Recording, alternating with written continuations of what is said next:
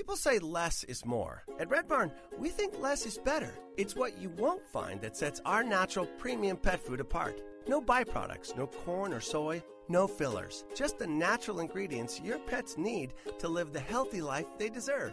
Look at the label. We want you to. Red Barn Naturals Pet Food. Simply the best. Find it in your local pet specialty store. Try our grain-free rolled food. It's protein-packed with less risk of food sensitivity. Blog Talk Radio.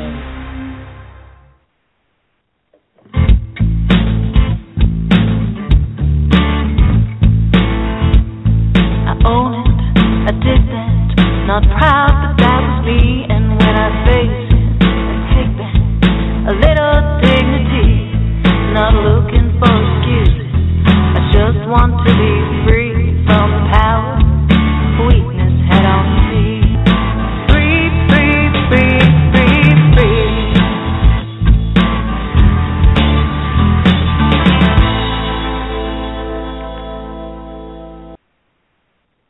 Hello, everyone, and welcome to the Bubble Hour, where real people tell real stories of addiction and recovery.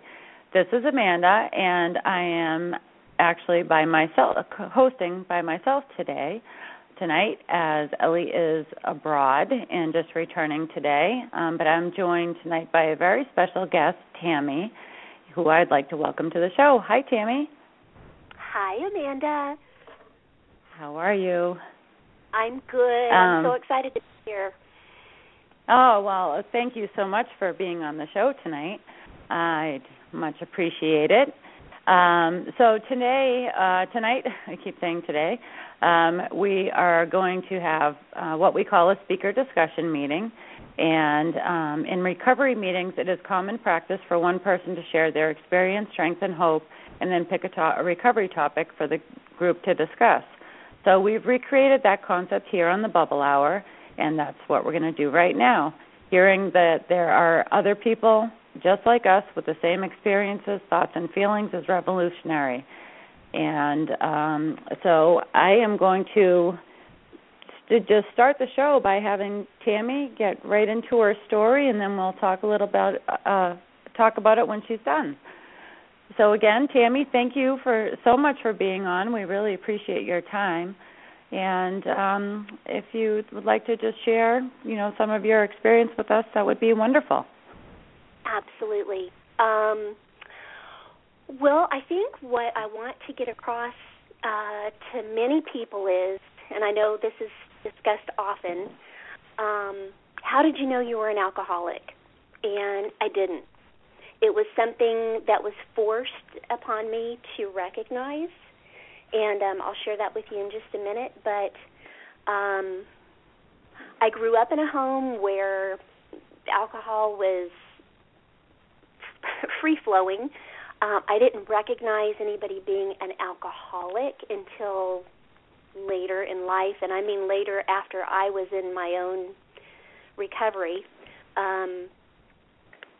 It's just one of those things you thought was normal.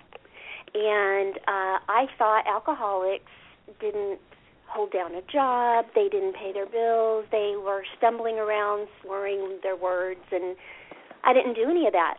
So, I couldn't be an alcoholic. And I don't remember when the excessive drinking began. I wasn't a big drinker. I didn't drink, believe it or not. In high school, I wasn't one of those party girls.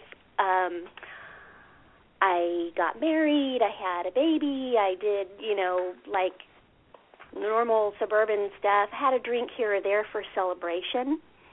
I don't remember when it became more than one. I've tried many times to remember. I can't remember. And so I don't know when it began to spiral. I don't even remember even how I came across the blog. Ellie has the most amazing blog. It was one crappy letter. And I yes, she don't does. even remember how I came across that. But I started reading it, and I thought she was so cool. And at the time, still never dreamed that was an issue with me. But I followed it because in conjunction with her recovery from alcohol, she was going through recovery from cancer. And I think it was tonsils, is that right? Tonsils or throat, something. I just thought she was so cool. And so I read her all the time. I loved her. Little did I know that was God's way of preparing my path. Having somebody there for me when I crashed and burned. I did not have one of those, like, low bottom things. None of that happened to me. So I never dreamed I was an alcoholic. What happened was I was drinking every day, well, I should say every night, have a really, like everybody, high-stress job. And I would come home and I'd have a glass of wine or 2 glasses of wine. Again, I don't remember when it started. It did get to where I'd walk in the door. I wouldn't even walk in the door from work. I would come in through the garage, stop at the refrigerator in the garage and grab my boxed wine before I even came in the house and said hi to everybody.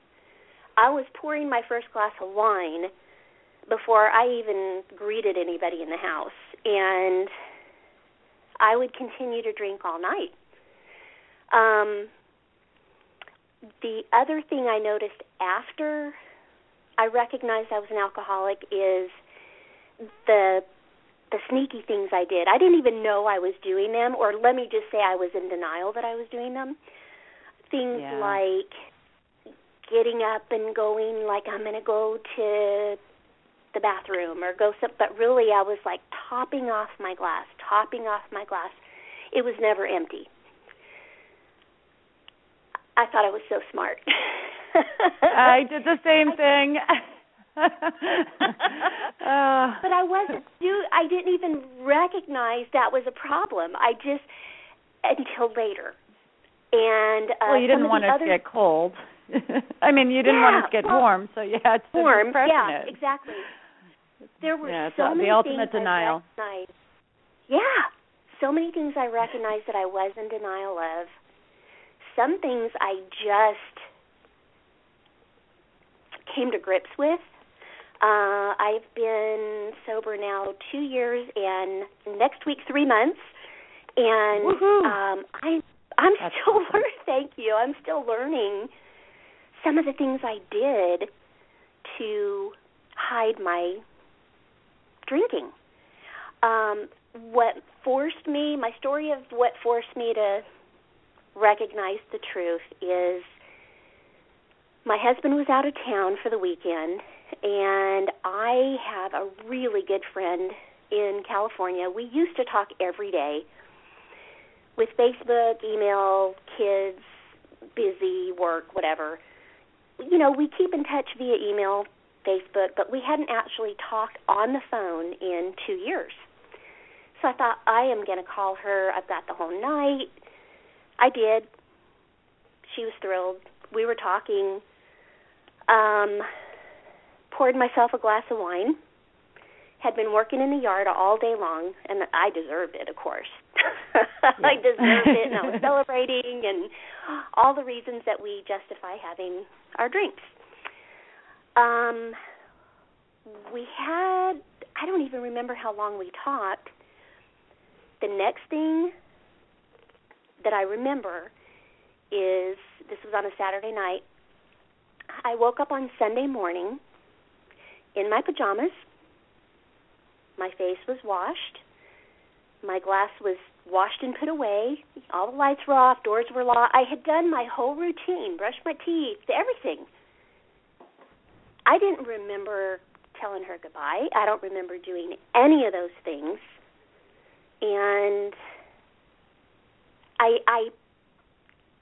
I still didn't recognize it. I was like, what the heck? I was so tired, excuses. I go to my cell phone, and there was a panicked message from her. Tammy, I just want to make sure you're okay. She had called my home phone, which I'd been talking on. She called my cell phone. She sent me a Facebook message. She was in a panic. And I felt this embarrassment of, oh, my gosh, what happened? So I called her, and she said, oh, you scared me. I didn't know what happened. I was in the middle of telling you a story, and at this point where you should have been like, oh, my gosh, it was silent. She said, at first I thought your phone died, but when I called back, it rang and rang and rang. So then, of course, like I said, she went to cell phone, Facebook. I was so embarrassed. And so I went to the grocery store. I did all my things that I do. That evening, my son came over with his girlfriend for dinner, and I told them what happened. And my son was like, Mom, that is so scary. You need to go to the doctor. 11 years ago, I had a scare with a brain tumor. So that was his thought. And when my husband got home from his trip, I didn't say anything to him right away. I waited until that night. Everybody was gone. He was in bed. And I went in and told him what happened, and he said the same thing. He said, you've got to go to the doctor. That scares me. What if? Went to bed. The next day, Monday, I went to work, and I opened up my email, and there was an email from my husband, and it said, do you think this could be the problem? And there was a link. And all I saw in that link was the words alcoholic blackout. Oh. And I freaked out. And I'm at work, very busy. I work at a dental office. We're very busy. And I don't even know why I checked my email. I don't have time to do that at work, but I did. And I thought, do I click on this or do I wait till tonight? Curiosity was there, but I was so afraid to read what was there. And I read it, and it freaked me out. I mean, that's exactly what happened. That's exactly what happened. I sent the link to my girlfriend that I had been on the phone with, and immediately I sent an email to Ellie. I didn't know who else to talk to. I was embarrassed, and I was like, you know what, she knows all about this. Told her my whole story that I just shared. Mm-hmm.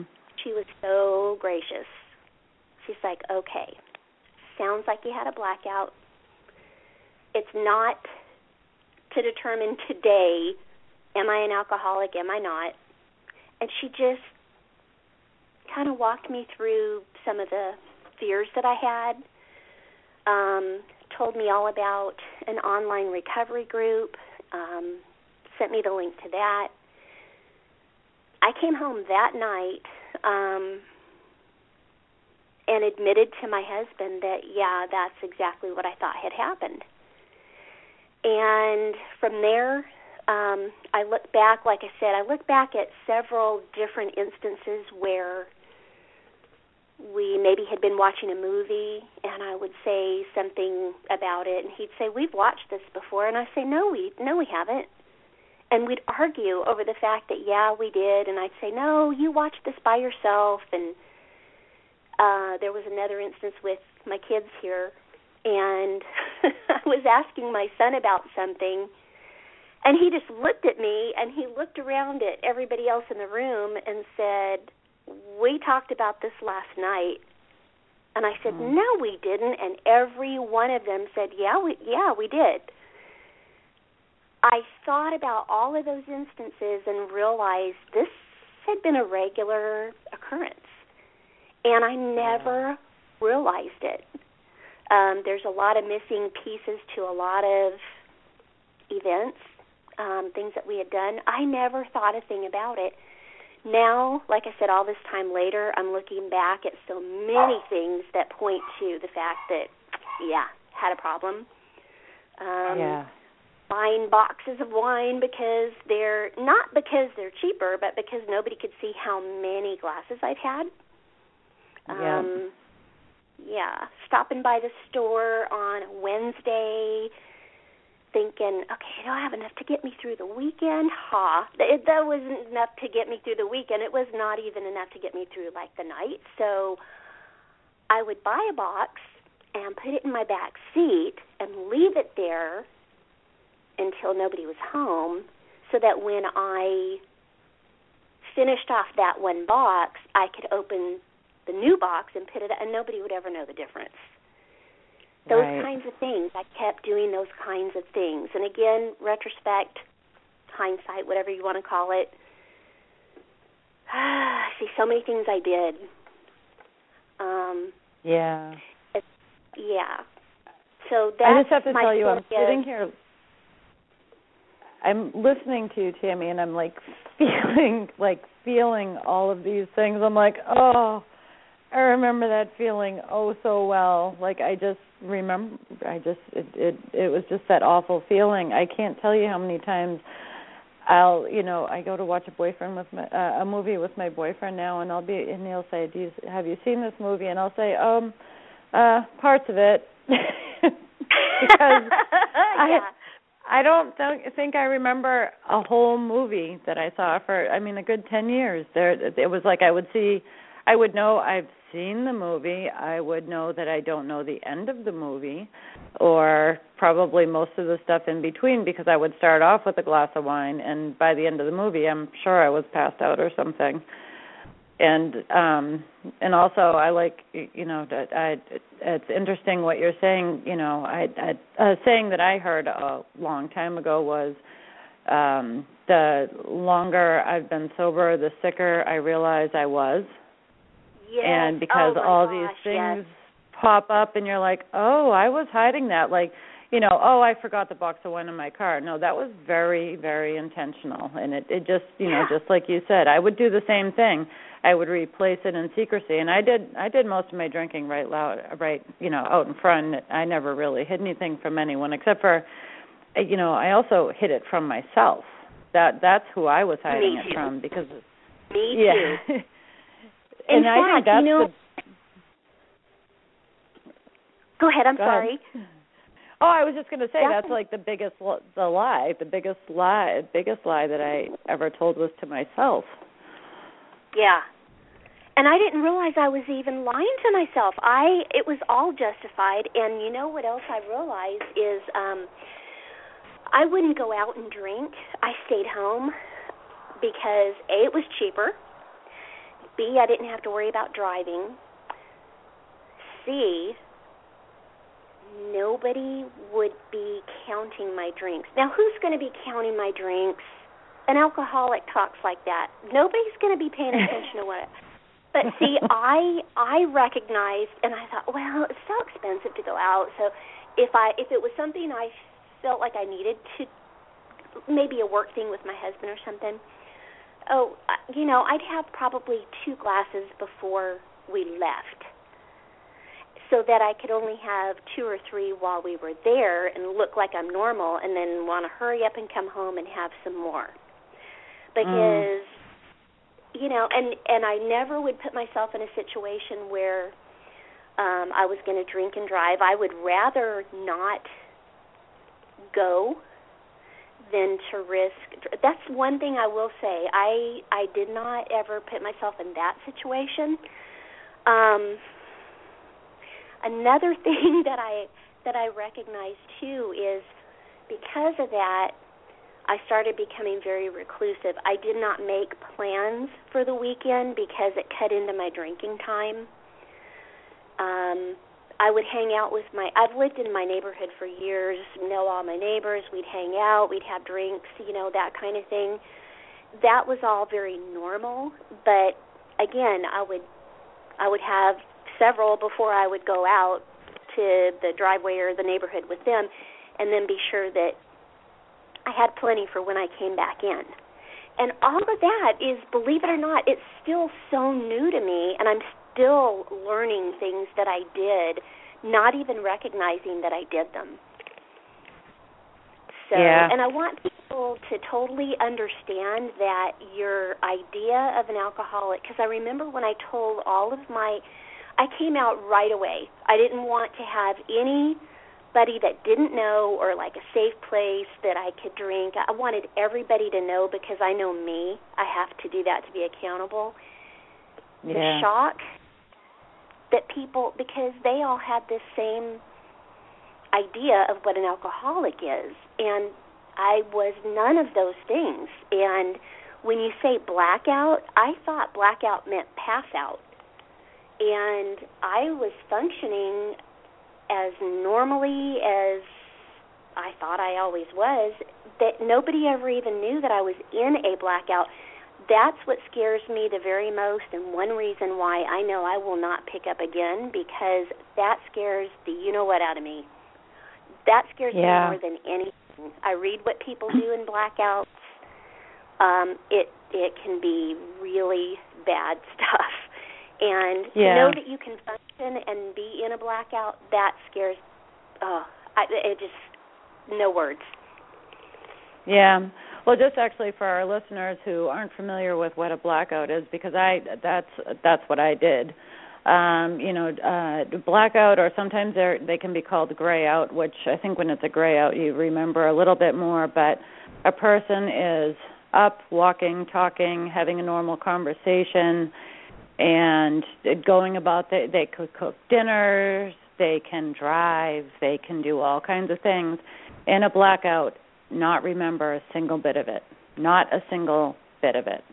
And but if you were to see me, I don't know, I think I was usually a sloppy mess, but there are times when, I would be in a blackout and no one would know, including myself.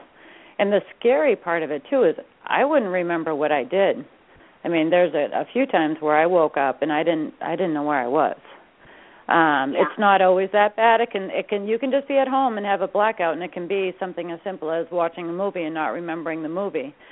And and I know one of the lies I told myself is, I was tired, I fell asleep. Well, I probably would have remembered some of the movie if I was just tired and fell asleep. I mean, blackouts are pretty scary, because you really can. That's the stuff you hear about on the news. The bad things that people do when they're drinking, and I just wanted to share that for our listeners, and they're terrifying.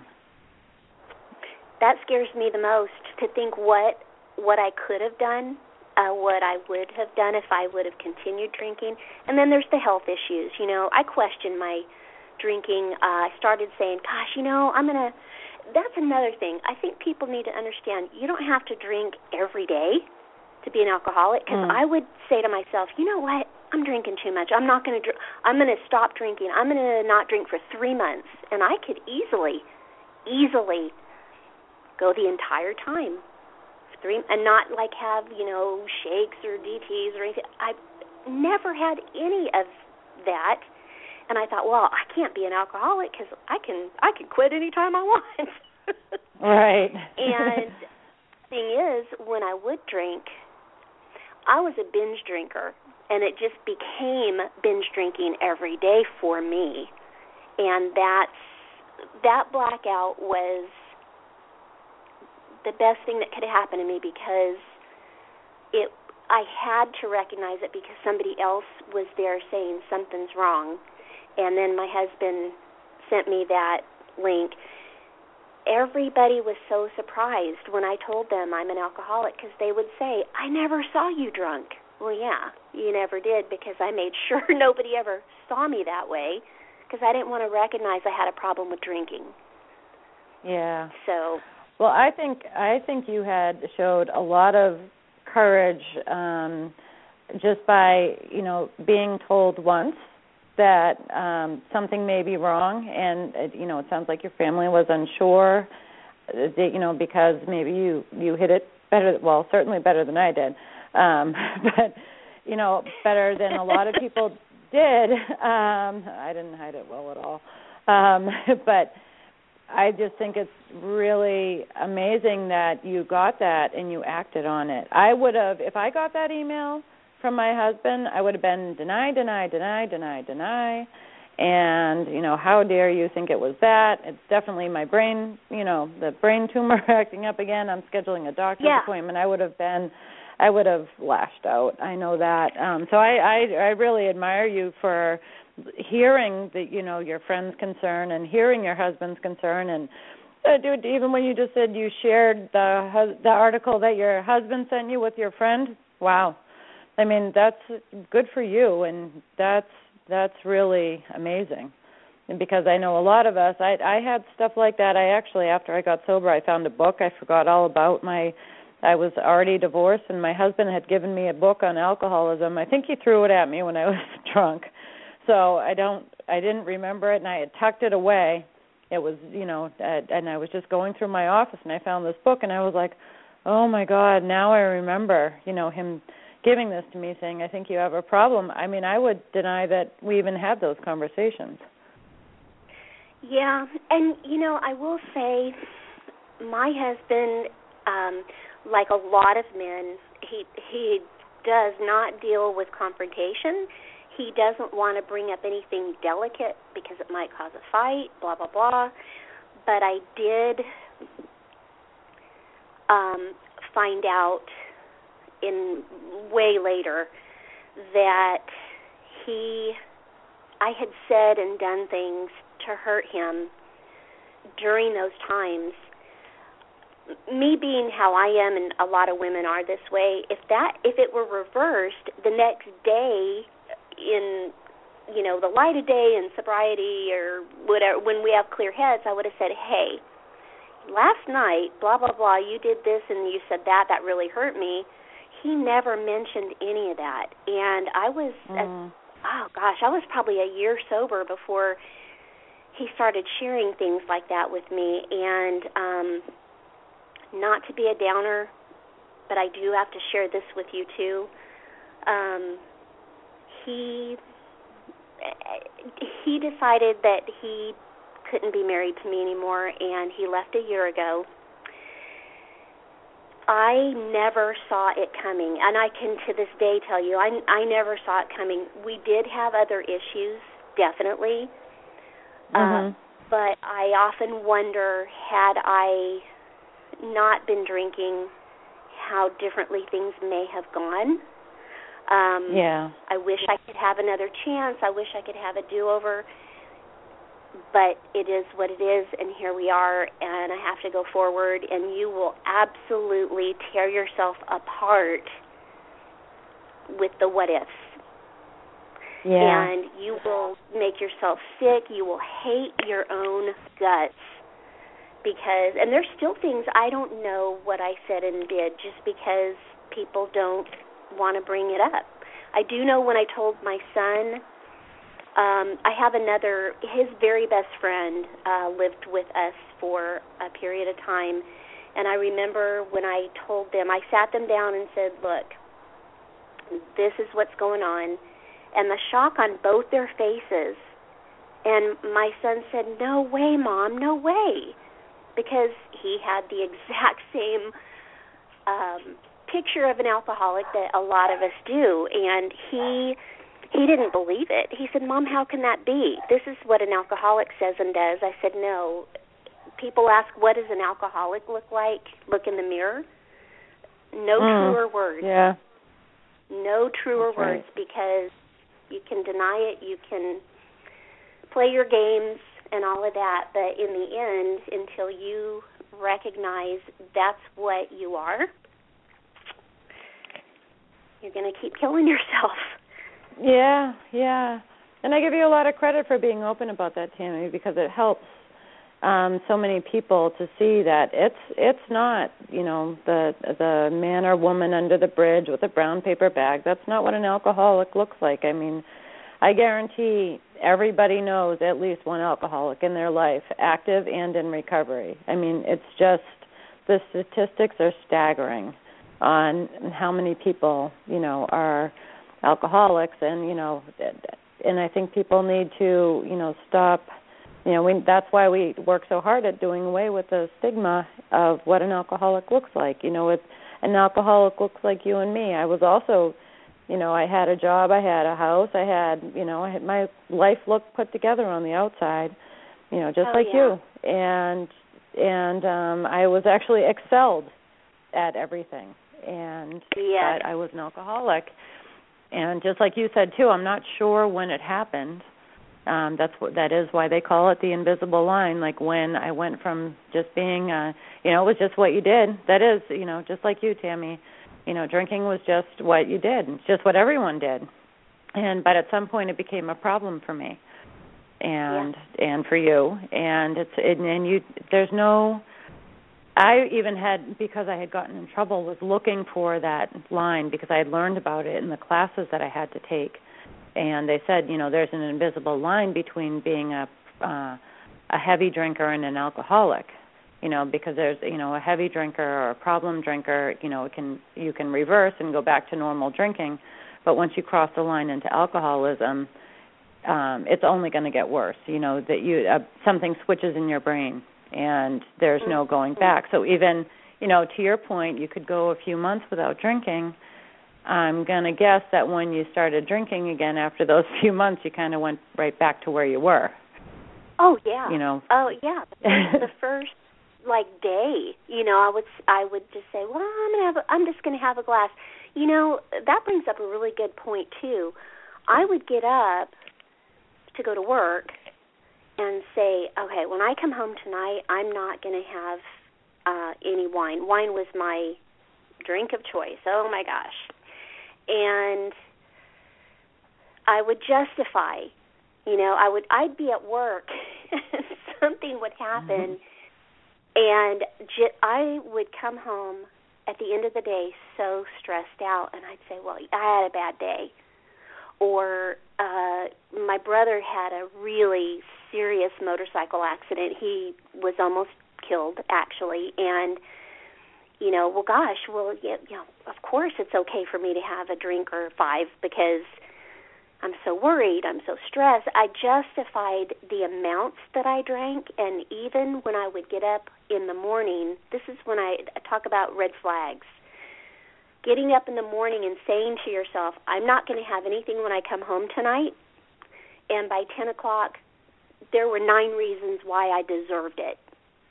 Yeah. And that's just such a cycle, and it was with me. So the rationalizing. Yeah, our little brains, yes. Our little pickled brains. I deserve it because fill in the blank. Oh, yeah. Oh, gosh, I worked so hard, and I'm so tired, and I did so much, and I'm so awesome, and yeah. Yeah. Yeah.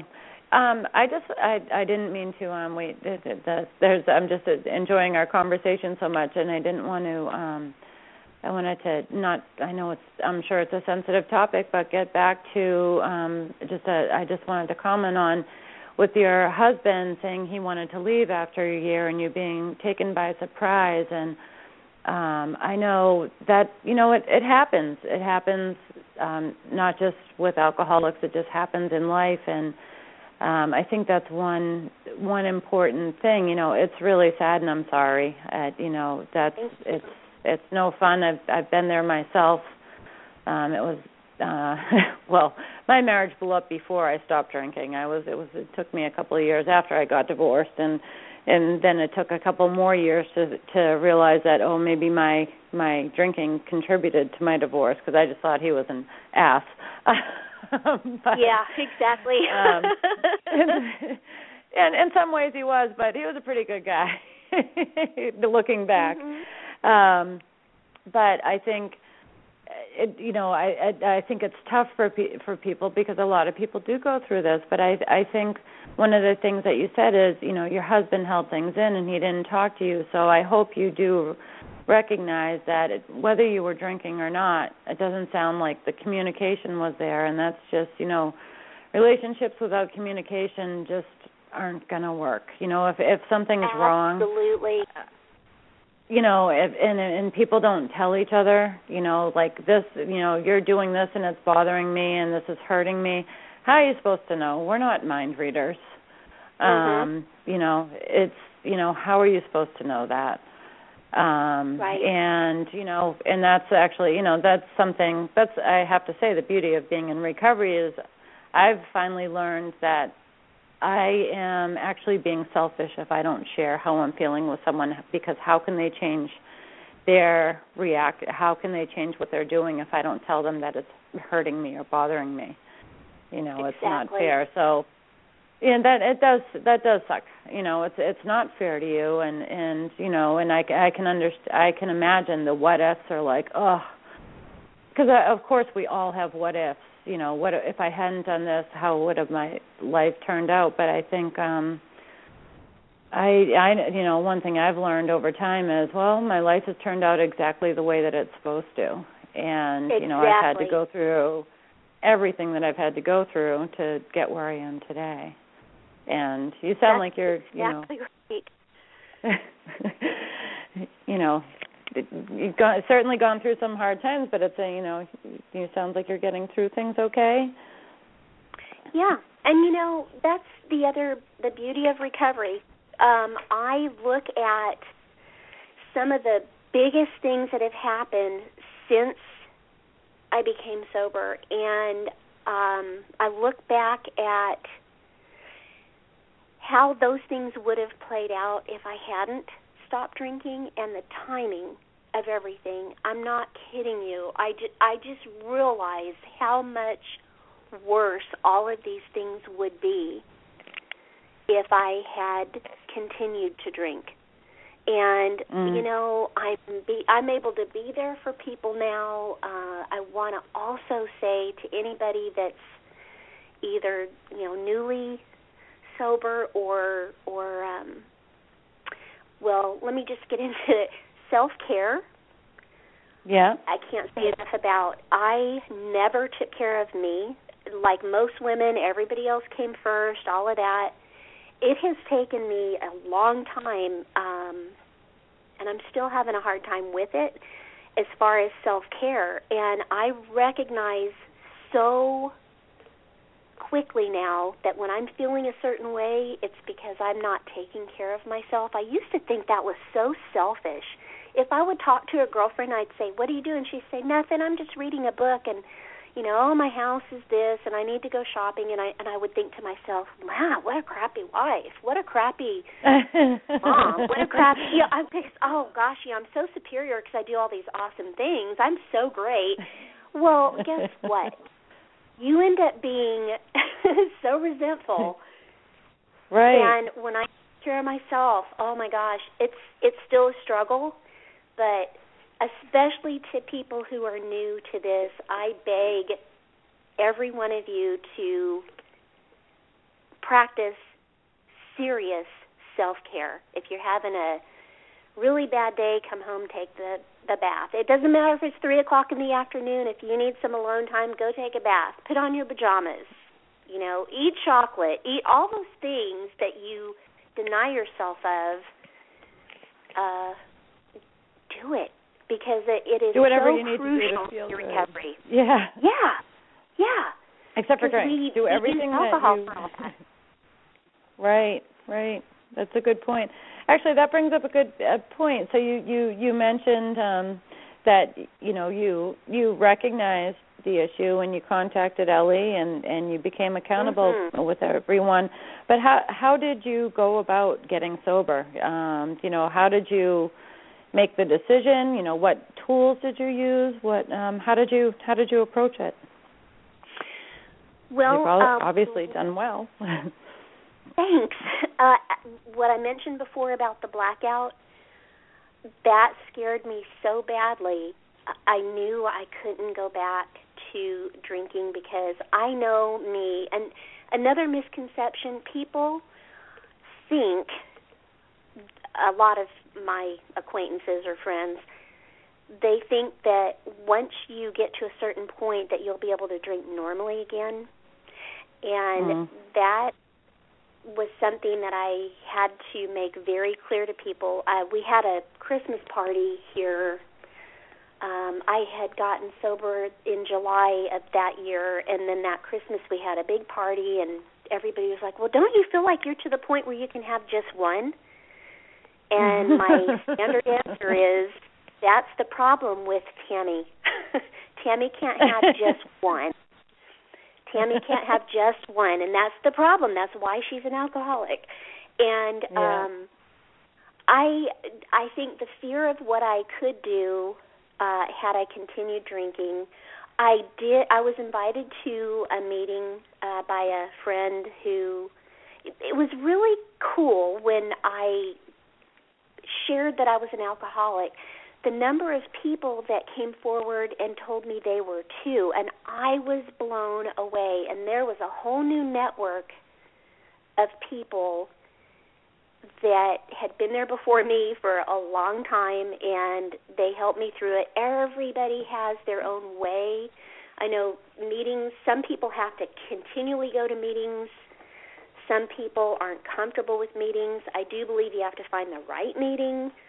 I personally, I've got an online community, and it works really well for me. I don't have a problem reaching out. I did for a long time.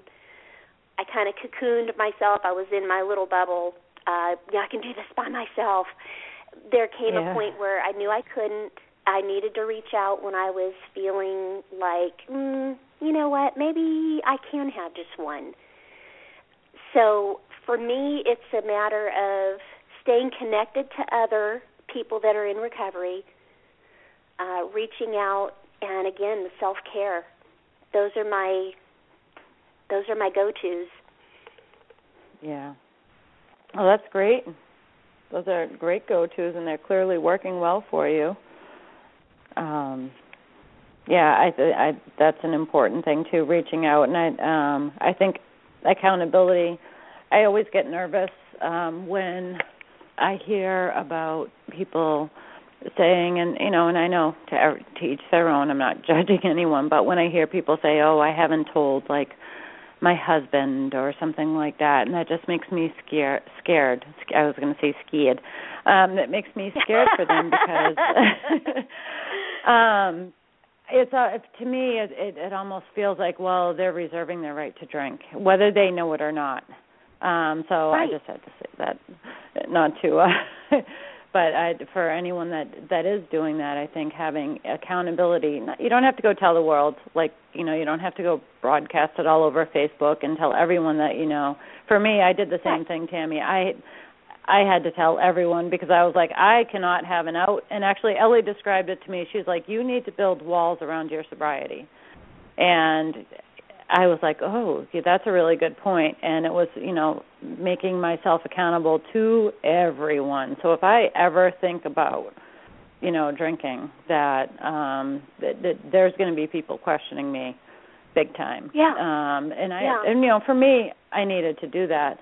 But I think, at least telling the people that are close to you, because I think when you don't, you're almost in denial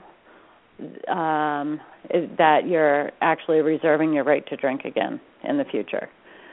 Because to me, that's what that's you're leaving that door. You're leaving a door open by not telling the people close to you. Yeah. And for me, I couldn't have a door open. That would be like leaving a case of beer in my fridge, Exactly. And that's I'm the same way. I know me. I knew that I needed accountability wherever I went, and for everybody to know that if I had a drink in my hand, an alcoholic drink, that wasn't okay. And just because for me, it doesn't work. Yeah. And actually, just a suggestion for those who don't want to tell as many as you and I did, one thing that we always recommend if someone is going out to a situation like going to a party or something where there's going to be people drinking and you're not at the place where you want to tell the world, is if there's just one person that you can tell, just one person, whether it be your husband or your friend, a friend, just so that they know that you're there, and if at some point you need to jet or just get out of there, get away, that you can go to them and say, I'm not comfortable here. I need to go home. Having that person, having that you're having a wingman, I think is so important. For me, I just needed it to be everybody, but I think that's just a really good point. Yeah, it is, and I feel the very same way. A lot of people aren't comfortable for a very long time, and that's okay. That's the other thing. There's not one path to take. There's so many paths that you can take. Some, like I said, some people, meetings are for them. Or for other people, it's whatever, their online group. Or there's not one way that fits everybody. And you might have to try several different things to see what works for you, but keep working on what works for you, and don't let anybody tell you have to do it this way, or I believe it or not, in the very beginning, I had people let me know that if I did not go to meetings that I was going to relapse. And I remember thinking, okay, and now I'm fine with that. That, like I said, whatever works for you, great. This is what's working for me. Sorry, my dog.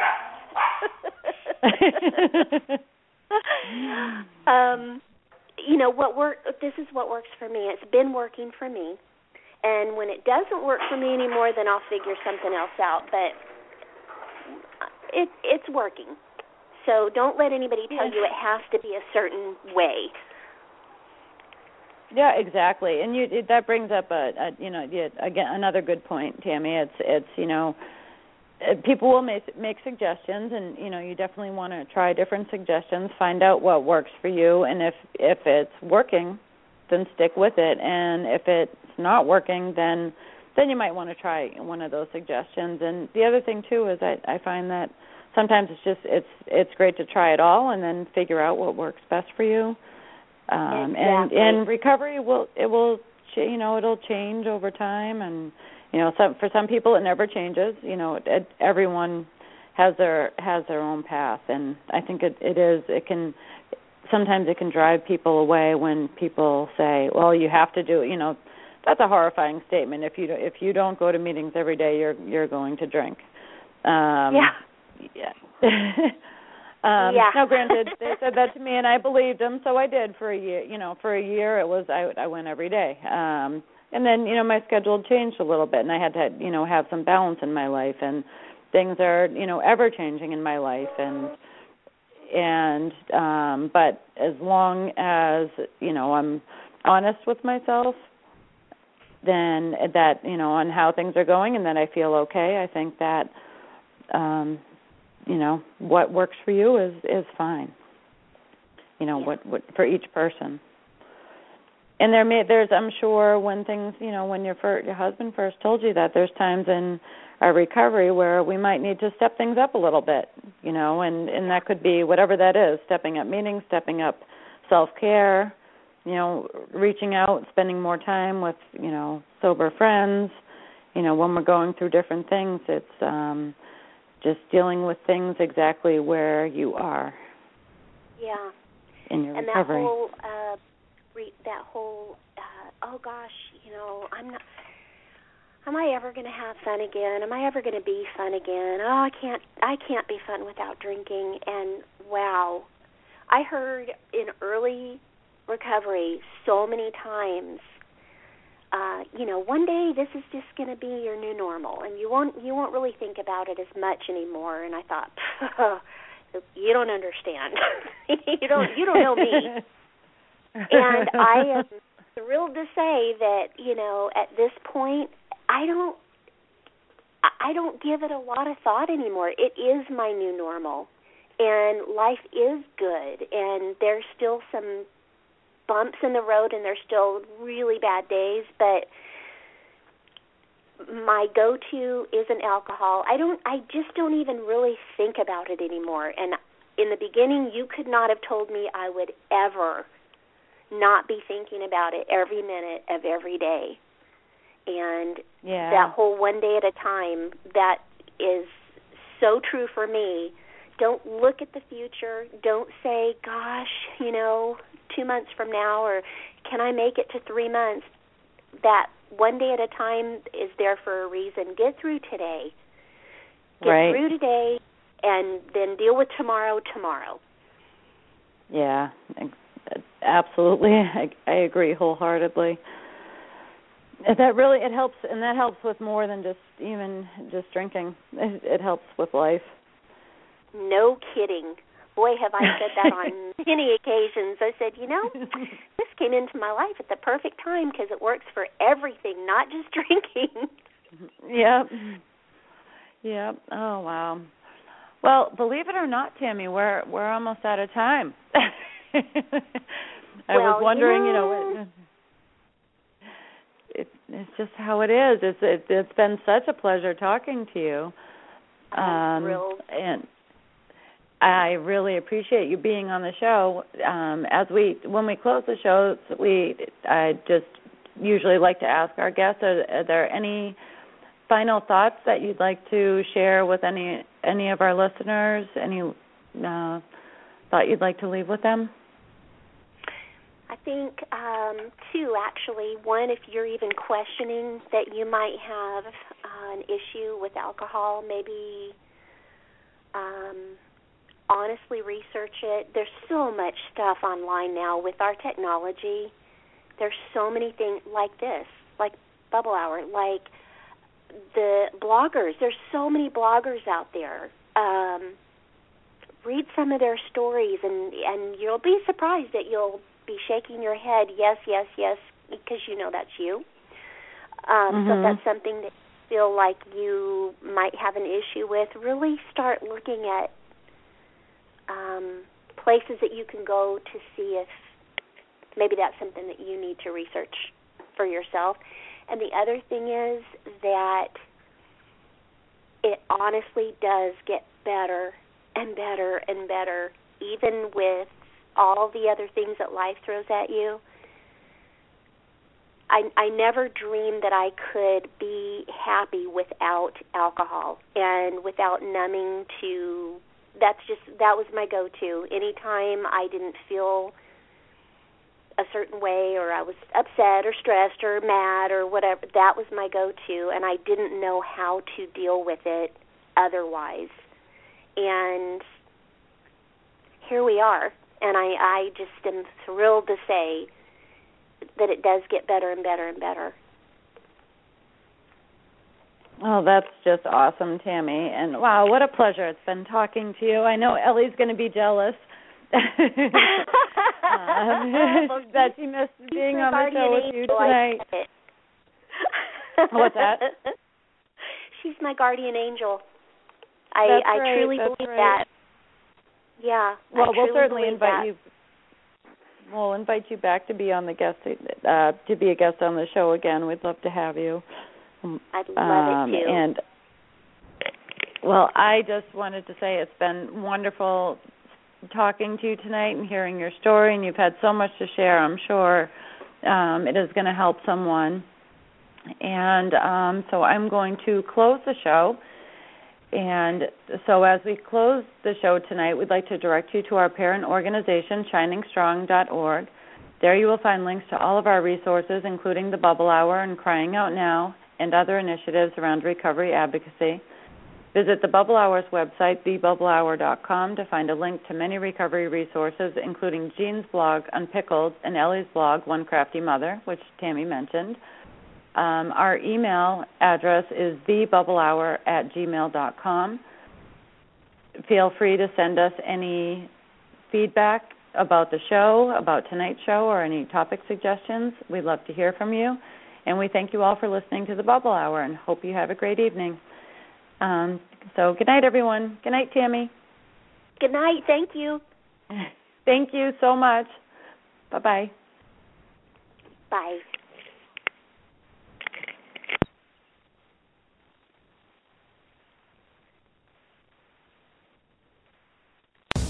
You share the couch.